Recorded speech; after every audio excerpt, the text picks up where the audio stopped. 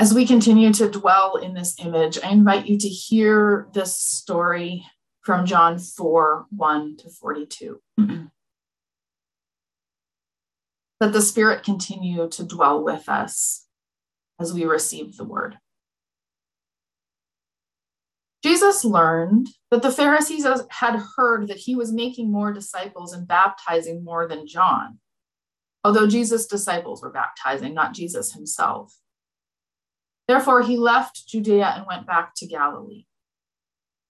Jesus had to go through Samaria.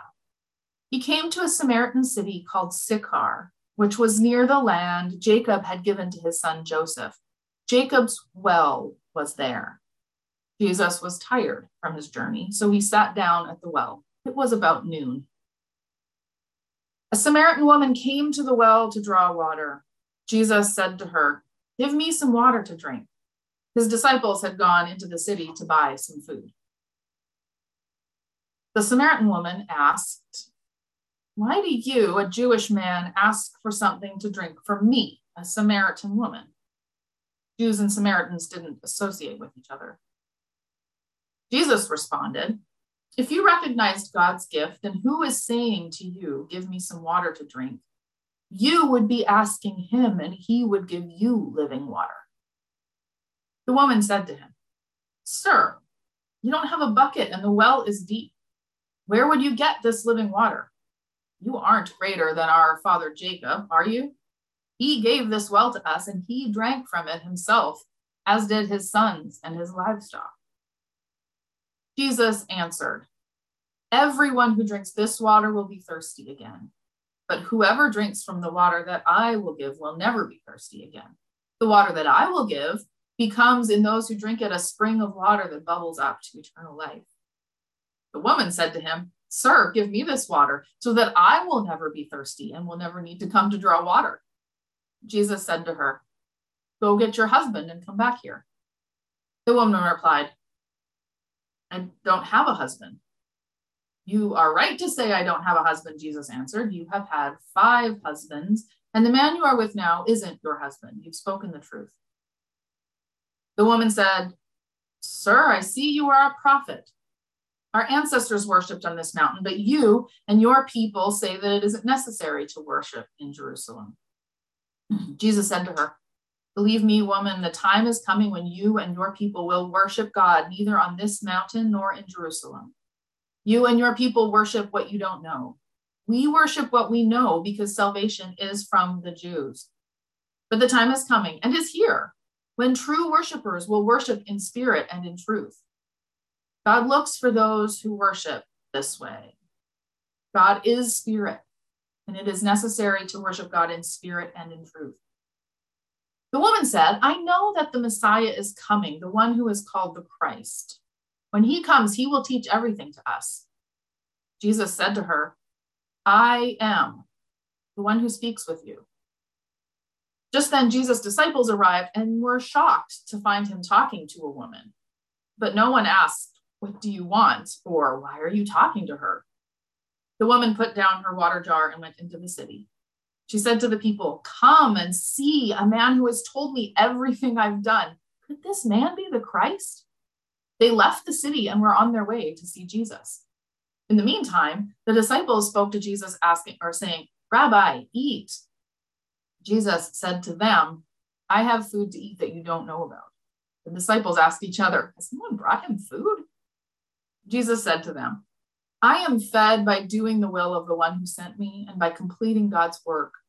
Don't you have a saying? 4 months more and it's time for the harvest. Look, I tell you, open your eyes and notice that the fields are already ripe for harvest. Those who harvest are receiving their pay and gathering the fruit for eternal life, so that those who sow and those who harvest can celebrate together. This is a true saying, that one sows and another harvests. I have sent you to harvest what you didn't work for. Others worked hard and you will share their hard work." Many Samaritans in that city believed in Jesus because of the woman's word when she testified, "He told me everything that I've ever done." So when the Samaritans came to Jesus, they asked him to stay with them, and he stayed there for 2 days. Many more believed because of his word And they said to the woman, "We no longer believe because of what you said, for we have heard for ourselves and know that this one is truly Savior of the world." For the word of God in Scripture, for the word of God among us, for the word of God within us. Thanks be to God. Our next song in response to this word is "I Heard the Voice of Jesus Say."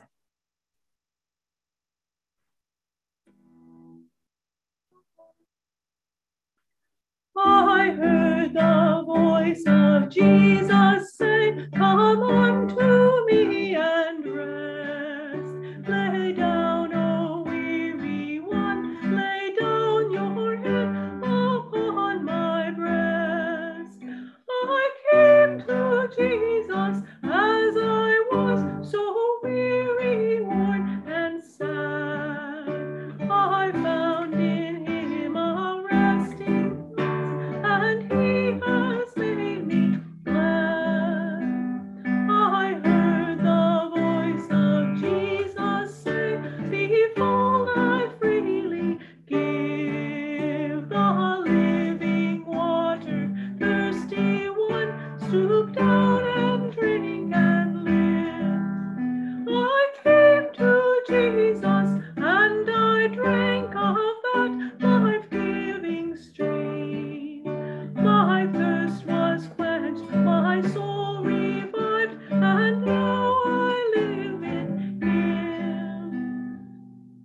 I heard the voice of Jesus say, "I am the dawning light. Look unto me, your morn shall rise, and all your day be bright." I looked to Jesus, and I found in him my star, my sun.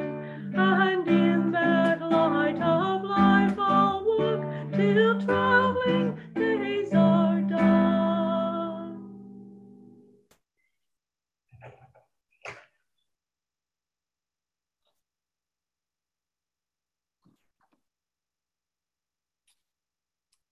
The story that we have gazed upon and heard, I want to now spend some time walking through and noticing some things with you. So we'll start with that, with story and with noticing. And then I will conclude with a biblical experiment in decolonization. We learn from John at the start of this story that Jesus had to go through Samaria, which geographically is not exactly factual. Jesus didn't geographically need to go through Samaria to get where he was going, which opens us up to understanding John's words here to be theologically and ministerially true. Jesus had to go through Samaria for his ministry.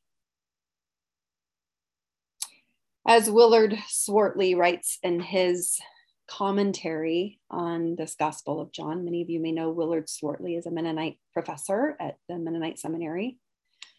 And he gives a couple of examples that he offers as contemporary parallels. I invite you to listen. Palestinians ride buses into Jewish neighborhoods to oppose the current apartheid Israel imposes upon the Palestinians. Rosa Parks remains seated in the front seat to protest racial segregation, even when she is told to sit in the back. White Americans drive into a quote unquote township in South Africa in 1982 to visit quote unquote colored friends when they know it violates prevailing social boundaries. Jesus risks going through Samaria, knowing he could be stoned to death. Jesus had to go through Samaria, not because geography demanded it of him, but because his sense of his ministry and purpose did. John tells us that Jesus was tired from his journey, and so he sat down at a well in the noonday sun. And when he asks a woman from Samaria for a drink of water in that hot noonday sun, she replies, "Why do you, a Jewish man, ask for something to drink from me, a Samaritan woman?" And then John tells us in this very quaint way that Jews and Samaritans don't associate with one another. That's a little polite. It's a little understated on the part of John. What we know is that there was mutual disdain, mutual animosity between these two groups of people, a deep religious and theological divide that we'll hear a little bit more later, and even some violence. These two ought not be talking to one another. That's what all the cultural assumptions and categories, the religious lines would demand of them, is to not talk to one another. And yet Jesus isn't playing that game. And neither is the woman. In fact, from the moment he asks for a drink of water, rather than ignoring him, staying silent, she engages him in conversation and asks the piercing question, "Why are you asking this of me?" And then they're off and running, these two.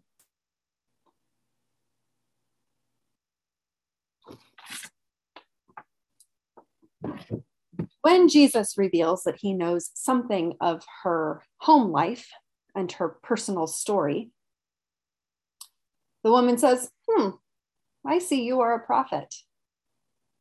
And her next words are, "Our ancestors worshipped on this mountain, but you and your people say that it is necessary to worship in Jerusalem."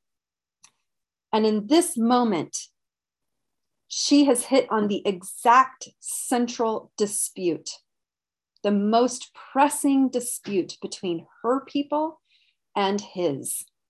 So she acknowledges, "Sir, I see you're a prophet."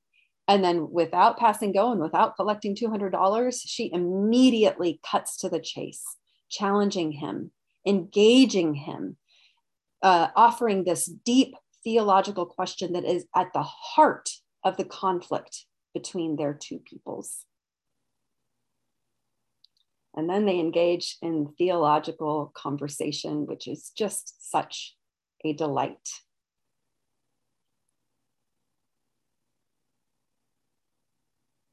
When the woman responds to this theological conversation with Jesus by saying, I know the Messiah is coming, and when he's here, he'll teach us everything. She brings up the concept of the Messiah on which her people and Jesus's people are waiting.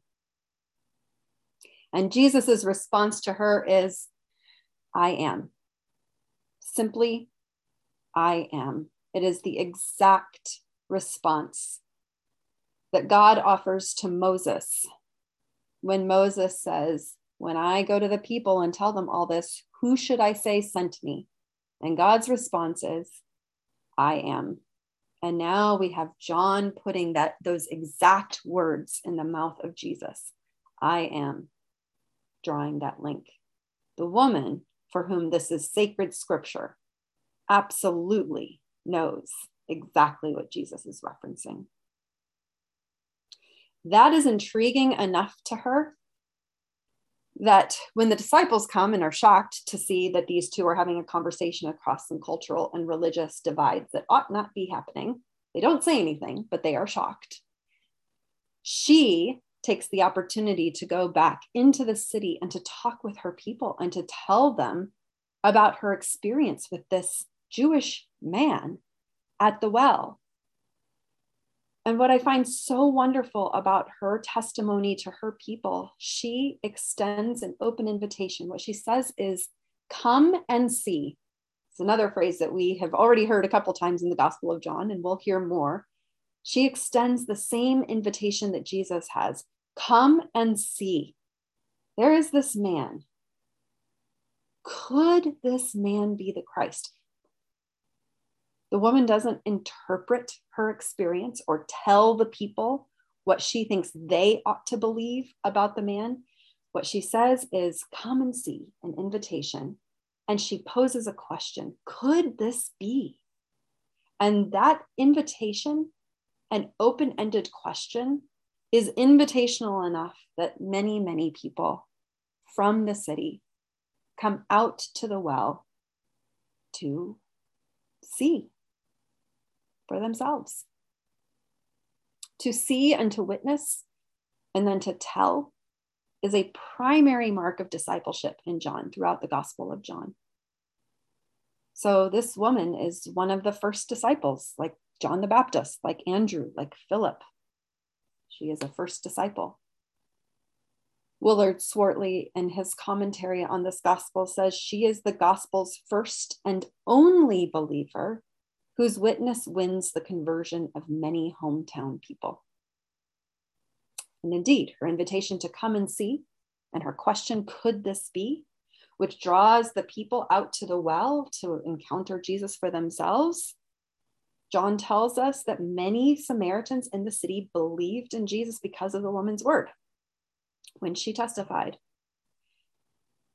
And those people who came out to come and see for themselves, they asked Jesus to stay with them. And he did for 2 days. And many more people came to believe. This is a story of many things. But today, from what I notice, this is a story of crossing religious and cultural norms and lines and expectations to have a genuine encounter and conversation with the other. This is a story about how those boundary crossing encounters can lead to life.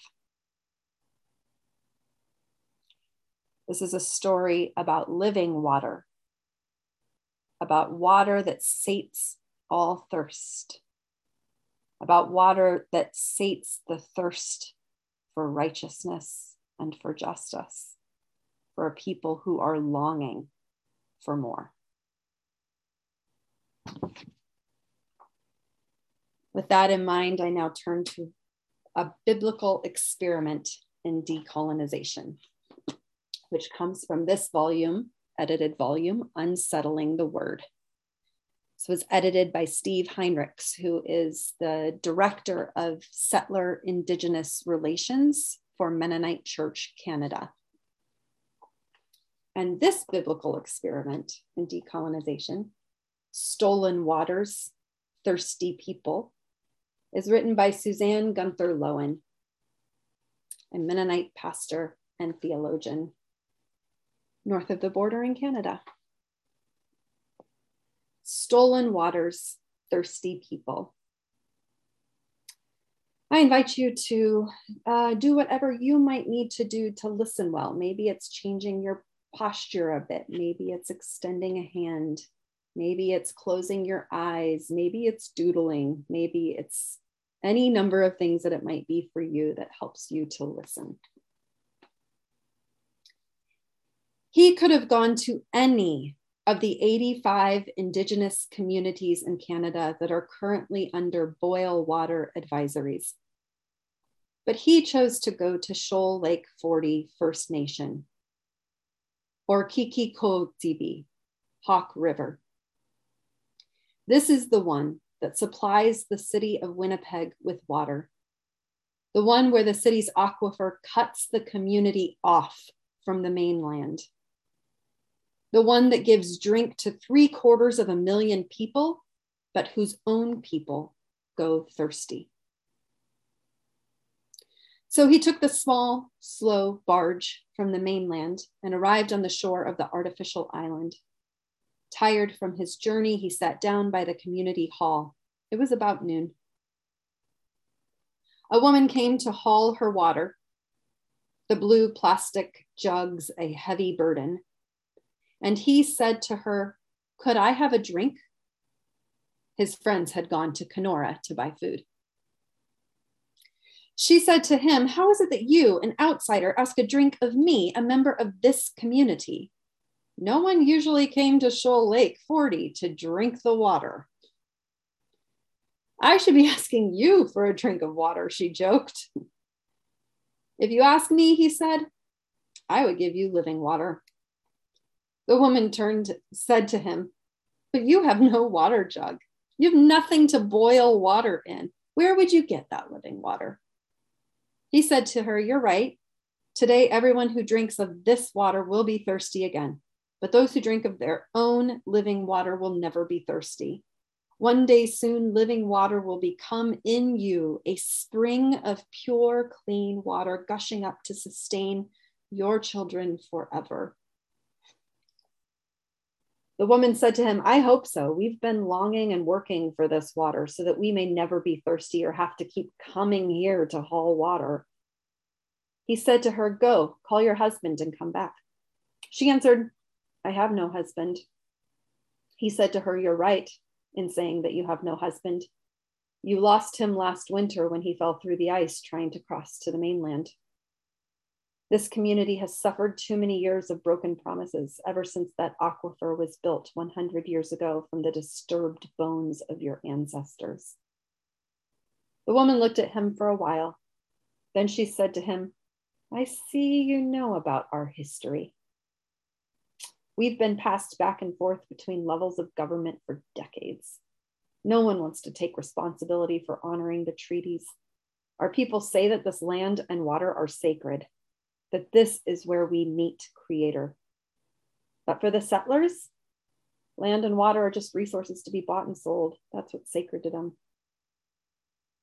He said to her, believe me, the hour is coming when the treaties will be honored, when settlers and indigenous peoples will bless each other, when the spirit of true reconciliation will no longer be a far-off dream, but will dwell among us. The hour is coming and is now here, when Jews and Christians will remember what their sacred scriptures say. Let justice roll down like waters and righteousness like an ever-flowing stream. The woman said to him, I know that our freedom road is coming, and once it's built, we'll no longer be cut off. We'll be able to clean our water and quench our thirst again. Jesus said to her, I know what it's like to be thirsty. I'm the one who once said, blessed are those who hunger and thirst for righteousness, for they will be filled. And I am with you as you continue to work for justice, for the living water that will sustain your children and grandchildren forever.